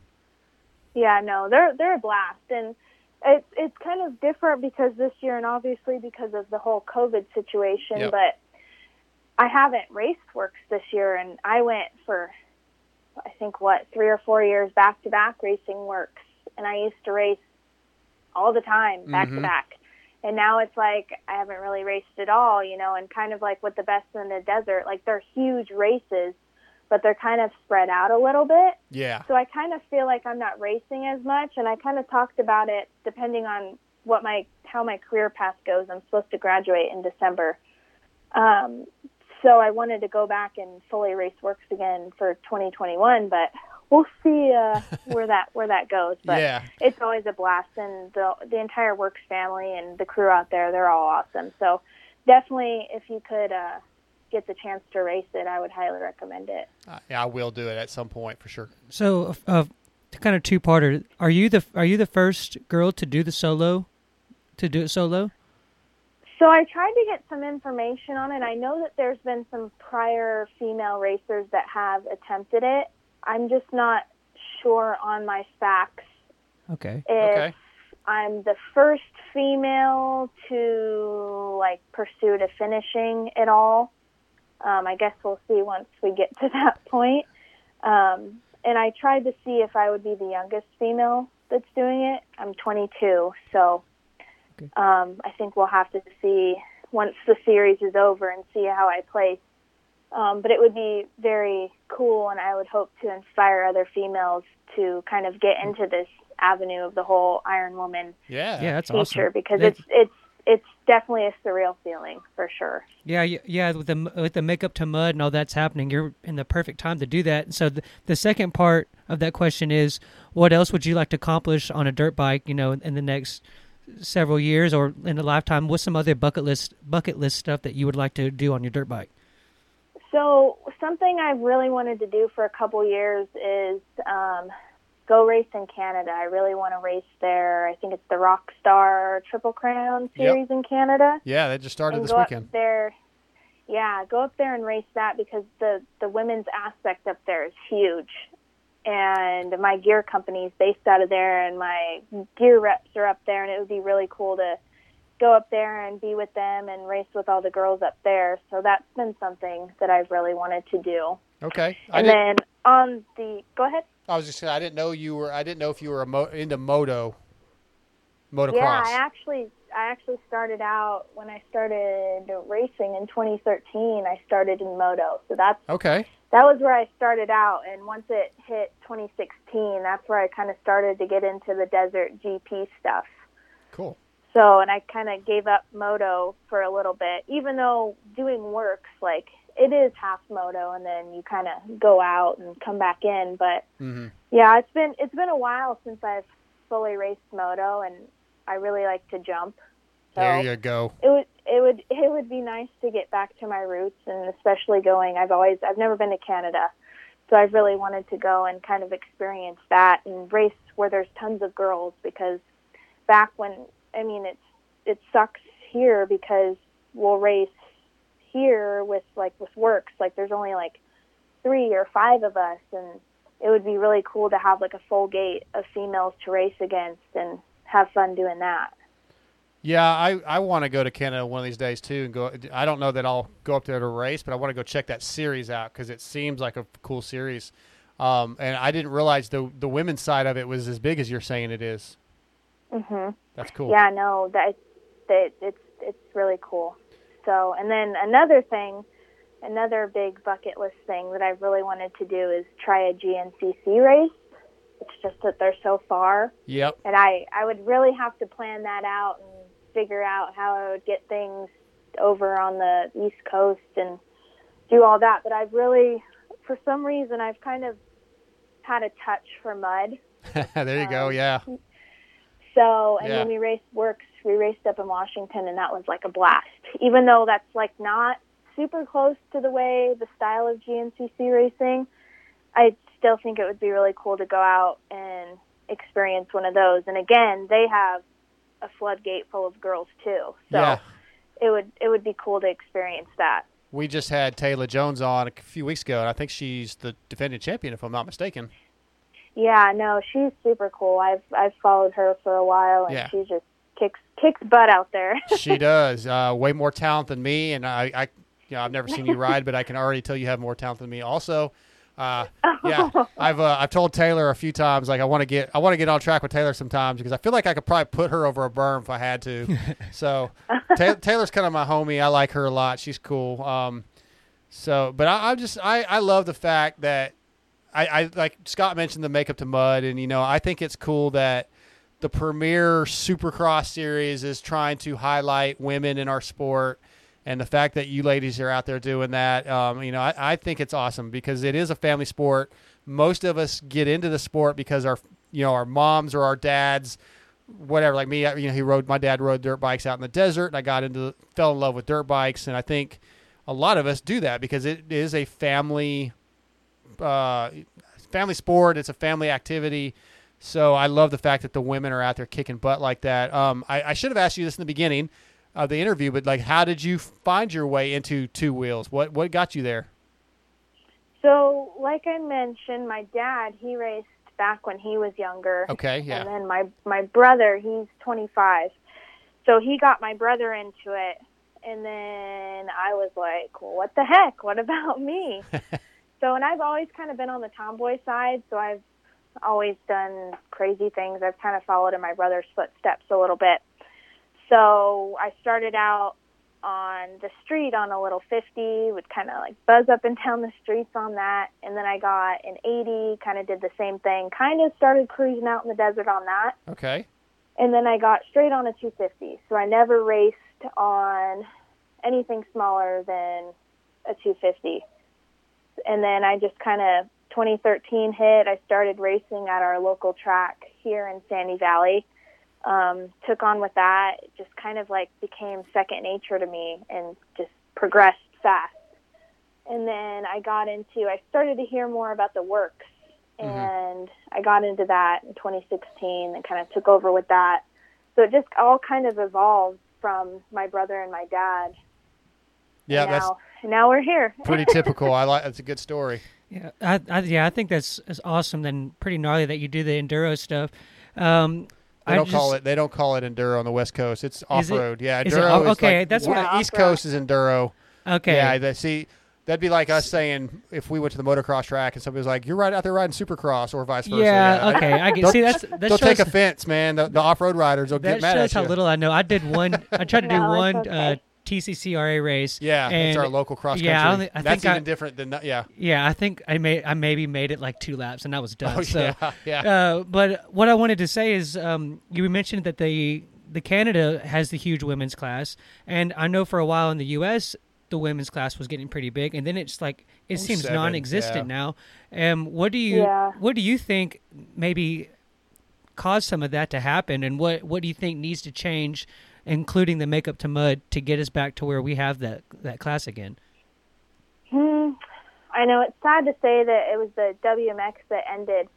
I didn't really research into why it ended. I just think there wasn't enough support, and I think funding was an issue. That was it.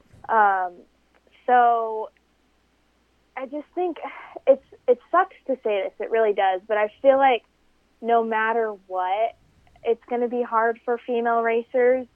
We just have so much grit and so much power, and we can't compete with the men.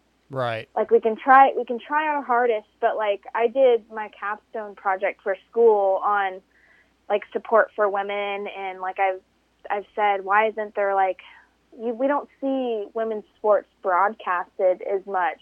I mean, yeah, there's the primary sports like tennis, soccer, stuff like that, but more of the extreme sports, I feel like it's kind of we're put on the backfire for it. And I know that I feel like within the last couple years, I'd say the last 2 years, I feel like women have really gotten together and empowered each other to bring a different light to the motorsports industry, to shed a different light to show people what we're doing. But it's tough to say. I feel like a lot of it is funding and money and all that to try and get things back going. So, I mean, it is cool that like in Canada, they still do their series for the women, and like I kind of wish that we could be included with the men, but I don't know what the rules and regulations are with that. That's why, like, when I started racing Works, because there wasn't any women to race against, so I started racing with the guys, and I had so much fun doing it. So I don't know. It's hard to say, honestly. It really is. Yeah, I don't know what it would take to get things back up to par. I think, like in, I guess, 07, maybe into 06, 07, 08, like when Ashley Feilich and Jessica Patterson were the premier female motocross riders, and they were killing it. And Ashley had, the Red Bull deal, and there was a lot of support behind her, and they were getting a little bit of TV time, but there was still, I'm going to say from my point of view, as men, we're kind of chauvinistic, and the guys would be like, oh, I don't want to watch a bunch of girls do this, and I don't really understand that even now. I see all the time. You see on Twitter and Facebook, like, this Makeup to Mud thing's stupid, but it's not. Like, those girls weren't, like, Ashley wasn't going as fast as Ryan Villapoto or whatever, but they were still putting on amazing racing. Yeah. And they were still way faster than 99% of the people that are complaining about it.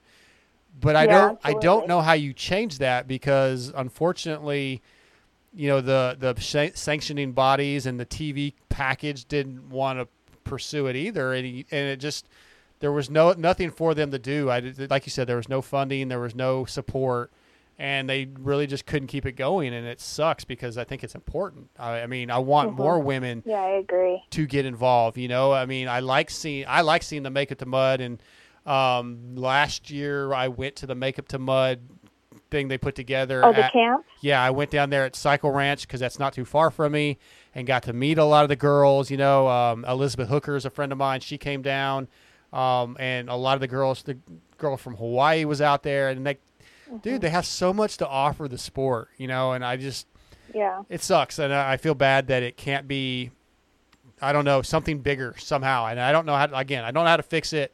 All I can do is, I like having you ladies on here that are part of the sport, and I'm impressed with what you're doing, and I appreciate that you're out there. Yeah, absolutely. I appreciate all that, the kind words and the support. Yeah, I think it's important, and I like I said, I'm sure if we went out, especially if we went out in the desert, you'd crush me. So I give you all the respect. I've at 16 years old, I was out at our local track here in Texas called Swan. And there was a girl that at the time was considered the fastest woman motocross rider in the world, Christy Sheely. And she was like 14 or 15. And I remember being out in practice, and she went by me so fast, Darian, that like I pulled off. I was like, I'm done. And it was, and the girl just ripped, man. And that's, I don't know. I think it's awesome. I look forward to trying to follow your progress. How can we follow your progress with the race? Is there anything online where you can kind of see where people are doing and how they're doing throughout that event? Yeah, so they have, it's called, I want to say it's called Racing Tracks. Let me look it up here. Okay. Once the race goes on, you can track, like you can pull up my number, which is 020, and I'm in the Ironman Expert class, and you can pull it up on their website, and it should pop up. Yeah, Racing Tracks. It's TRAX.com. Okay. And that's how you should be able to track it. And then, of course, my dad's probably going to be posting updates. That's 4Ds Racing on Instagram. And then, obviously, once I'm done with the race, I normally try and post race results and my thoughts afterwards. So that's kind of where you can keep a loop on it. Awesome. Well, Darian, I am really glad that you reached out to me. Like I said, we haven't talked but the one other time, and that was short with all the girls on.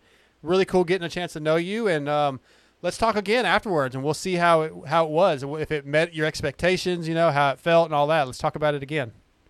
Yeah, absolutely. I appreciate you guys having me on the show. Of course, anytime. Just reach out, and it's really cool. So congratulations on, that's a dumb, I guess, good luck was what I should have said. We'll say congratulations afterwards, but good luck, and look forward to following your progress. Thank you so much. All right, Darian. Again, at Darian_228. Go give her a follow, and we'll talk to you soon, Darian. All right. Thanks, guys. All right. See ya.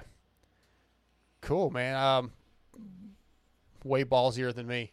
Yeah, that was the one thing that I didn't ask, as I wanted to know. I should have asked you. Yeah. No, it was kind of too late anyways. But what speeds do they go? Are they like 70s, 60s, 70s, 80s? I would say so. I want to say that when we talked to them in 2018, Sierra was one of the other girls that she said they were hitting up to 100 at times. Oh, yeah. Yeah. I want to say, because I was like, whoa. I've hit like, I don't know. All my bikes have always been geared for moto. Yeah. But like maybe on a black top, maybe hit like 85, and that's on a smooth black Sure. top. Yeah, I think in some of the fast areas, they're hitting in excess of 90. Yeah. Is that right? In excess of 90 miles an hour. I would be like, yeah, my hands would be completely locked onto the bars. I just wouldn't do it. No. I have to sit on the bike for another 3 hours after the 100 miles race. an hour in the desert, like, and a ravine comes for up. 13 hours. Well, I'm just saying for a minute, like a second, like, and you just nope, I'm out. One kicker.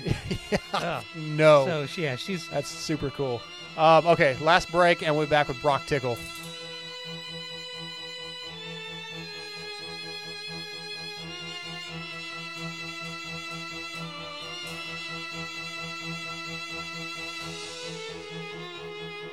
Next up, brought to you by X-Brand Goggles, choice goggle for many of the top privateers in the business. Visit xbrandgoggles.com or hit me up, DarksideMX3 at AOL for pricing. Tonight, X-Brand Goggles brings us Brock Tickle. What's up, bro? Not much. Honestly, long day at the track, so just heading home now. Okay, I kind of figured that. I figured that might be what was going on. Yeah, no, we started this morning at like 9:30, and we had a good day of riding and testing. So, a long day. Yeah, well, let's start with congratulations on the factory Yamaha fill-in ride. I mean, what's that feel like? I mean, I know you had to deal with JGR, but I mean, factory Yamaha, it's hard. You can't really say no to that. Yeah, the circumstances for JGR for outdoors was the best option I had, and they were going out on a limb to help me, put me under the semi. And obviously there were some circumstances that were tough about it for myself. I was going to have to sort out travel expenses, hotel rooms, rental cars, etc. Yeah. And on top of that, hire a mechanic as well. So, there was a lot of expense going into that, but obviously at the moment it was the best thing that was on the table. And Yamaha called me last Thursday. So first thing I did was call J-Bone and let him know. And, it started there, and he said, if it's a better deal, I think you have to do what's best for you, ride the bike and see what you think and go from there. So that's kind of how it started. And then on Friday I rode the bike and had a good feeling right away. And I pretty much made the decision on Friday. Yeah, J-Bone seems to be pretty good about that. What's best for the rider. I guess a lot of team managers are, but J-Bone especially. Yeah, no, for sure. That was his main thing, even back in main concern back in February before we sorted things out for Supercross, was that if it wasn't better for me, obviously it was a critical time for me to come back and be competitive. And if the switch to the Suzuki and whatnot was going to be a struggle or hold me back, he didn't want me to do it. So with that being said, not like you said, not all team managers are that way, but J-Bone definitely stands out in that department. Right. What I was looking at, it looks like the last time you did an outdoor race was 2017, right? Yeah, that's correct. So how's it feel getting ready to go back out to the man's tracks, man? The heat, the humidity, the Loretta Lynn's. Jeez. Yeah, I'm looking forward to it. I've always enjoyed outdoors. It seems like when you get halfway through Supercross, you're ready for outdoors, and then when you get close to the tail end of outdoors, you're ready for Supercross. So, with how things have gone this year, I'm excited that it's going to be a lot of racing in a short period of time for us for outdoors, but it'll be exciting that we're able to at least get out there and race. Absolutely.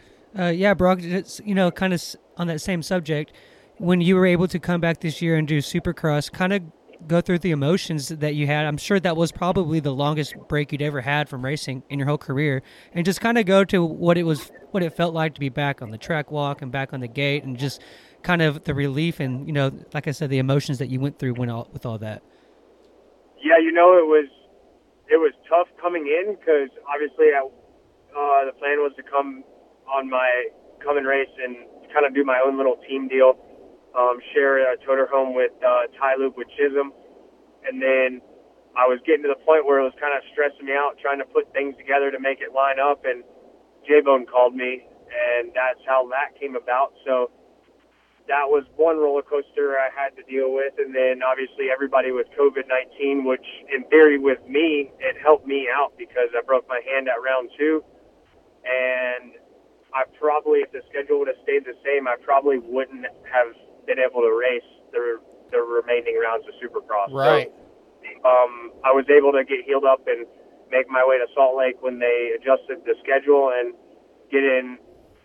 I got in, obviously I only got in 5 races because I broke my hand actually at the first race there. So another roller coaster for myself coming into outdoors as well, sorting out mechanic and started looking at flights, and then I got this call from Yamaha. So, yeah, it's been kind of a roller coaster, but then a door opened. So things have been lining up in a positive manner. So that's kind of cool to look at it that way. Yeah, we just had Benny Bloss on a little while ago who, is bouncing around a little bit too, trying to figure out what he's going to do. And I mentioned while talking to him, like your buddy Chiz, who I don't know if you know this, but Chiz is my guy, man. I'm a huge Chiz fan. And, like, every year, that poor guy, last-minute stuff coming together, that has to make it very difficult for somebody like yourself to, like, go out and train because you don't know what bike you're going to ride necessarily. I mean, with the JGR deal and now going to Yamaha, like, it has to be somewhat uncomfortable to go in and not know what you're doing until 2 weeks out. Yeah, it's I guess it's part of the deal right now. We're overpopulated, I think, in both classes with talent, and there's obviously there's a lot of teams, but there's not enough to fill every team. You know what I mean? There's not enough teams to have every good rider on them. So if you are put in that category where you're on the cusp of getting a ride, obviously for a full season, and then even being a fill-in guy, like there's a lot of other options most of the time. So it's kind of tough to manage it, but I was kind of in the place of, obviously I wanted to make sure that it was going to be worth the switch for myself, and that's how things lined up. It was. So it's a cool opportunity for myself. Started on Yamaha back in 2007 with Bobby Reagan at Star Racing. Was with him till 2010, so 4 years. So it's kind of I don't know, it's kind of cool to be back on blue. Yeah, and that thing's good. Yeah, I really do like the bike a lot. That's one thing, honestly, though, I was kind of worried about, to be honest. Obviously, Factory Yamaha has had good results for the most part. On paper, like great years, but not consistently knocking off podiums and being in the mix all the time. So, and I've heard obviously things about the bike being hard to ride and this and that, but I've gelled well with it. They have some employees that I've worked with in the past on the testing side and suspension side, and mechanic wise. So, familiar faces for me there. Yeah. So it's kind of, it's a cool opportunity for myself because I feel right at home. Have you spent any time with Travis Preston on the bike in the last few days? No, I don't really know how that works. I know he's more so, I think, the production guy as of right now, but I know he has done some factory stuff with the guys. So, right. I haven't made contact with him or worked with him at this time yet. But okay. I'm sure I'll see him at Glen Helen on Thursday. Yeah, he's got some some maps that that he's developed, and he's got a lot of knowledge on that bike, and I think he really helped out, from what I understand, Barsha and AP get the bike back to a more normal setting from last year, because I think last year they got way far away from where they wanted to be. Yeah, I mean, nothing but good things to say from my experience riding it. And Yeah. obviously I knew I did the 2019 shootout with Kiefer, and I've seen the other shootouts with other media, and Yamaha the last since 19 has been in the mix for the women. Absolutely. So it's definitely a good baseline, and yeah, I mean, I picked that bike first in 19 as well. So yep, I remember that. So it's cool to be on something that I've rode stock and then get on a factory bike and feel comfortable, because a lot of times that doesn't really happen. Yeah, that's something I've heard a lot about that bike, and I think Kiefer's somebody I trust. He's way more talented than I am, and I don't necessarily feel all the things he talks about, but I trust what he says when it comes to that kind of thing. Is that bike, is one of the best bikes, if not the best bike out of the box. And I rode the 2020 back in November, which it damn near killed me, literally. But before I went over the bars, I was loving it. So yeah, go ahead. Yeah, Brock, you mentioned. No. Oh, I'm sorry. Go ahead. Yeah. No, yeah. I mean, it's been cool to, like I said, for myself, working with the testing department, who basically is ran by Sergio, who I worked with at RCH for 4 years, and I had a really good experience with him. Hutch, who was Vogel's mechanic at RCH the last year, Longhorn, who's Barsha's mechanic, was at Star when I first turned pro, and obviously seen him around the pits since. And then Ryan from KYB, who helps us out as well, was helping Kenny Roxon at RCH there in 2016 as well. So a lot of familiar faces, like I said, around for myself and guys I trust. So awesome. It's cool to have. Yeah, it's cool to have like that side of it figured out for myself. Yeah. Yeah, Brock, you mentioned earlier your hand and how, you broke it twice this year. And I heard you on the Swap Moto live show. You were talking about that you were able to recover better with the cryotherapy and doing a little bit of hyperbaric chamber. How kind of compare how the recovery process is now to back, maybe when you kind of first started getting into it. And did you ever think that it'd be possible to break a hand and be back on the bike in, 10 days? Not really, and to be honest, I mean, those first couple of races I raced in Salt Lake were not easy by any means. I mean, obviously for myself, it was tough to go out there and not be competitive at the level I wanted to be. Right. So, but it was something I knew from experience that I just needed to manage myself the best I could and just go out there and do the best I could, and without overstepping that boundary of trying too hard. Hey, so you can get with being on the 450 factory team, obviously your own gear deal, goggle deal. Can you tell us anything about what your program's going to be? Yeah, so basically everything's staying the same as of right now.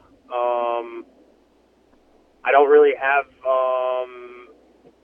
nothing's really changing. The only thing that's changing for myself is obviously Heartluck CBD. I can't run their logo on my helmet, so I have to run the Monster logo there.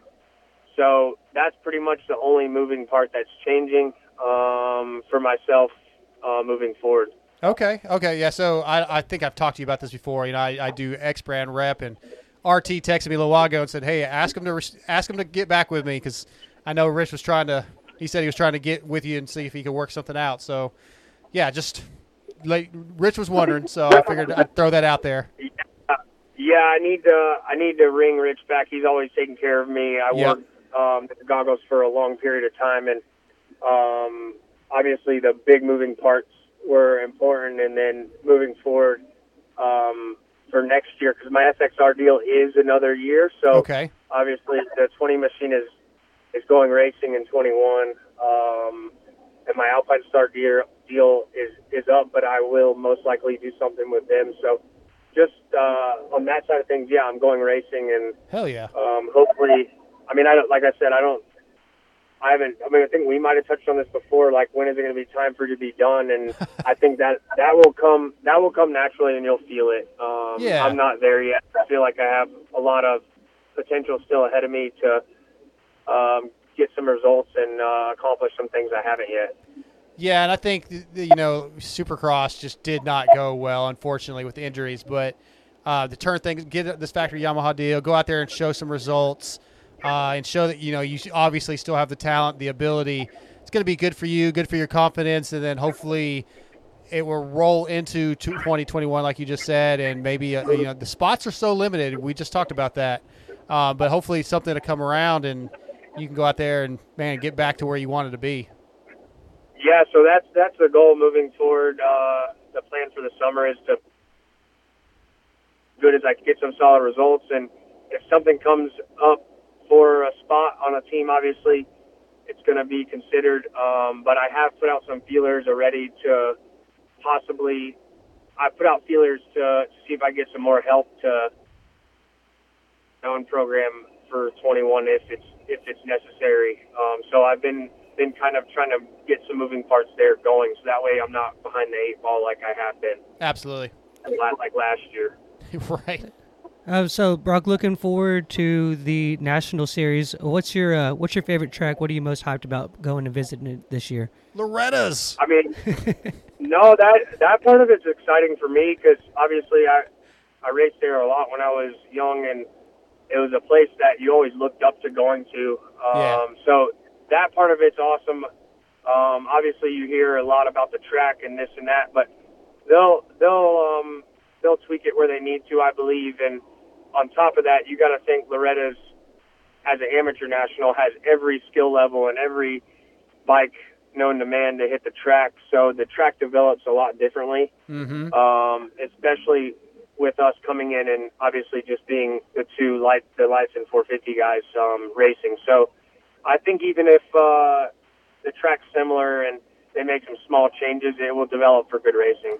Yeah, I was telling Benny Bloss that Davey said on our show, then last week on Pulp, that they're going to add to it. So it's still going to be longer. It's going to be more like a national track. So hopefully, I think some people are concerned. Like they're all like, "Oh, that's just a mini bike track, basically." But they're going to have it ready for you guys. I mean, they're not going to let you go out there and just ride on the amateur track. There's no way. No, and then going back to my favorite track, I kind of missed on that, but I mean, I'm excited for the two Redbuds. That's exciting. That is my favorite track. I would have to, if I were to put them in order, it would have to be that one. I enjoy Millville. Budds Creek's not on the schedule. That's one of my favorites as well. Unadilla's not on the schedule. That's one of my favorites. But it's just exciting to know that we're going to go racing, and it is, like I said, a short period of time that we're doing these 9 races in. So I think important part of that is going to be managing yourself during the week, because 9 weeks of 10 races, because obviously or not 10 races, 9 races within 8.5 weeks is a lot of riding and racing. So it's going to be about making sure you get ideal recovery, make sure you're hydrated, obviously more so than normal. Yeah. So on that topic, I got 2 more things for you. We just got done with the 7 races in Salt Lake City. 3 or 4, like 3 days between, I think. And that, that's new. That was different, but you guys train so much that it really wasn't that different, really, because you guys typically would be on the bike anyway. But 2 Redbuds with 1 day in between, I think, or 2 days in between. That's a lot, man. That's because racing an outdoor national is a lot different than training for one. What do you think about the recovery time on that and how that's going to affect you guys? Yeah, going back, like thinking of that, like I've already thought about it, and like a normal schedule for, I would say, guys like myself or anybody that's done this for a while is fly back Sunday on a normal race schedule. Fly back Sunday, possibly ride on Monday if you're not too tired, just to dust off the cobwebs, kind of get a little bit of practice in, work on technique and whatever on Monday, and then Tuesday is normally 2 motos. So in theory, we're kind of doing the same, but like you said, the intensity is brought at the race every single time, and sometimes on a Tuesday for practice, you're not feeling 100%. So sure, the motos are normally, the intensity's maybe not there, but I don't think that part of it will be too bad. I think it's a good thing to have two races at Redbud, and if that's the way they had to do it, that's awesome. Yeah. Either way, that's how I look at it. It's really cool. Justin Starling mentioned this on Pulp last week, and it's a good point that it's going to be difficult for the privateers who have to not only race, but then they got to get their bikes ready. You know, they don't have the teams to help with that. It's going to be difficult for those guys, but it's one time, so I think it'll work out. You had something, Scott? Yeah, I'll just kind of as a fan curious, what is going to be? Would you say would be your favorite team that you've ever been on? And then also 2021, if you could just choose any team to be on, which one would that be as well? That's a tough. The second one's definitely tough to answer. There was a lot of teams I enjoyed working with because when you look back, when it's been whatever now since 2007 for myself, so 13 years, minus 2 for obviously suspension, but there was. Every one of them had their qualities, but I would have to say my favorite, all in all, would be RCH. I enjoyed Pro Circuit a lot because it brought me to the next level. Yeah. But I look at that as how did I even get the opportunity for Pro Circuit, and that was because a Star gave me the resources to build up and those last 2 years be really competitive in 2009 and 2010, getting my first win. That's what opened the door for Pro Circuit. So obviously there's a lot of building pieces to get to those teams. And yeah, it kind of starts from below. It's kind of like a ladder. And RCH just, for myself, was a fun group. We had all the people there to do their jobs, and they knew their job. They wanted to be competitive, and they did whatever they could to give that to us riders, and to kind of struggle the first 2 years at RCH. And then in 14, actually the second year, 14, we made a lot of progress with the bike, and there was a couple more employees added that helped with the bike a little bit more. And then 15 and 16 with Kenny coming to the team, a couple more employees got hired. So it ended up being like Bill. It was a constant ladder at RCH. I would say 13 was a struggle year all in all, but yeah, we developed into, obviously I didn't win the outdoor championship in 16 or win any races, but my results on paper improved every year with them, and I enjoyed the crew on the weekend. Yeah, that's cool. That's good that you got that opportunity because that was a good team. Hate that they went away, man. They brought so much to the paddock and to the sport. Yeah, I guess with the second part of the question, like the team you'd like to ride for the most would be the one that pays you, gives you the opportunity, right? Whoever wants. Well, yeah, there's so many variables that go Sure. into the. I think at my level, like somebody who has experience, there's small details that make a big difference. I believe in the rider, starting with the crew that's around the team and the atmosphere. So obviously I don't know all the atmospheres to the team, so that's why I said it's hard for me to answer that question truthfully. But yeah, I think that we'll see. Yeah, it could be my own team for 21. We don't know. Hey, all right, yeah. Privateer life, team, kind of like Chad did, and I guess Chiz did or is doing, and Benny Bloss just announced that's what he's doing. Man, it may work out that way. All right, last question. So 2 weeks ago at our local track, I met somebody that apparently is one of your buddies, Richard Cutback. We just had him on the show a little bit ago, and I just wanted to tell you, he told me beforehand. He texted me, "Hey, will I be on while Brock is on? Because Brock's my guy." So unfortunately, he's not on right now. But I just wanted to tell you that guy is really cool. He's built a really cool facility out here in East Texas, and he had a lot of kind words to say about you. Okay, so Rich built. He moved there, huh? Because he used to live right, probably like 6 or 7 miles away from me. He built a couple Supercross tracks back in 16 for us at Star West when it was taken over. That's what he was telling us. Yeah. And then, that's cool to hear the support from somebody. I've been around him, but not enough to, you know what I mean, all the time. You know what I'm saying? Sure. That's awesome to hear that. He told us that, but he texted me and said he was like you were one of his favorite guys, and he bought a local place out here called South Central MX out here in East Texas, and it's a place that's been around, and he just bought it from the last owner and has been improving it. And Jason Anderson was out here this weekend doing a clinic, so it's an up and coming place that a lot of our vet riders, especially, they really like to go. John Short was out there this week in training. Scott Champion last weekend. It's a cool place for our local fast guys to go and throw down some laps. Yeah, and I feel like you guys have a couple places there in Texas that are still they're growing and they are good facilities. I know Masterful has a place. I know that place that Champion is part of. That's looks cool. I haven't seen it, but Texplex, yeah. Yeah, and then underground. Obviously, Regal has underground. Yep. Yeah. So you guys have a good place for up and coming riders, and even guys like you said, vet riders that just want to go and enjoy a good track. Absolutely. Well, Brock, I'm going to let you go. I appreciate you coming on. I should see you at Loretta's. I'm going to make that one race and probably no more, since technically we're not really supposed to be interacting with you guys anyway. It's not really any reason to go, but I do want to come to the Loretta one and check it out. So I'm sure I'll see you from afar, from at least 6 feet away. All right. Sounds good. I appreciate you guys having me on. Absolutely, man. Be careful, be safe, and good luck in 2 weeks, bud. Maybe we'll check in after a couple races tick by, after some results pick off, and check in again with you guys. Let's do it. Thanks, man. Yeah, no worries. All right. See ya. Have a good night. You too. See ya.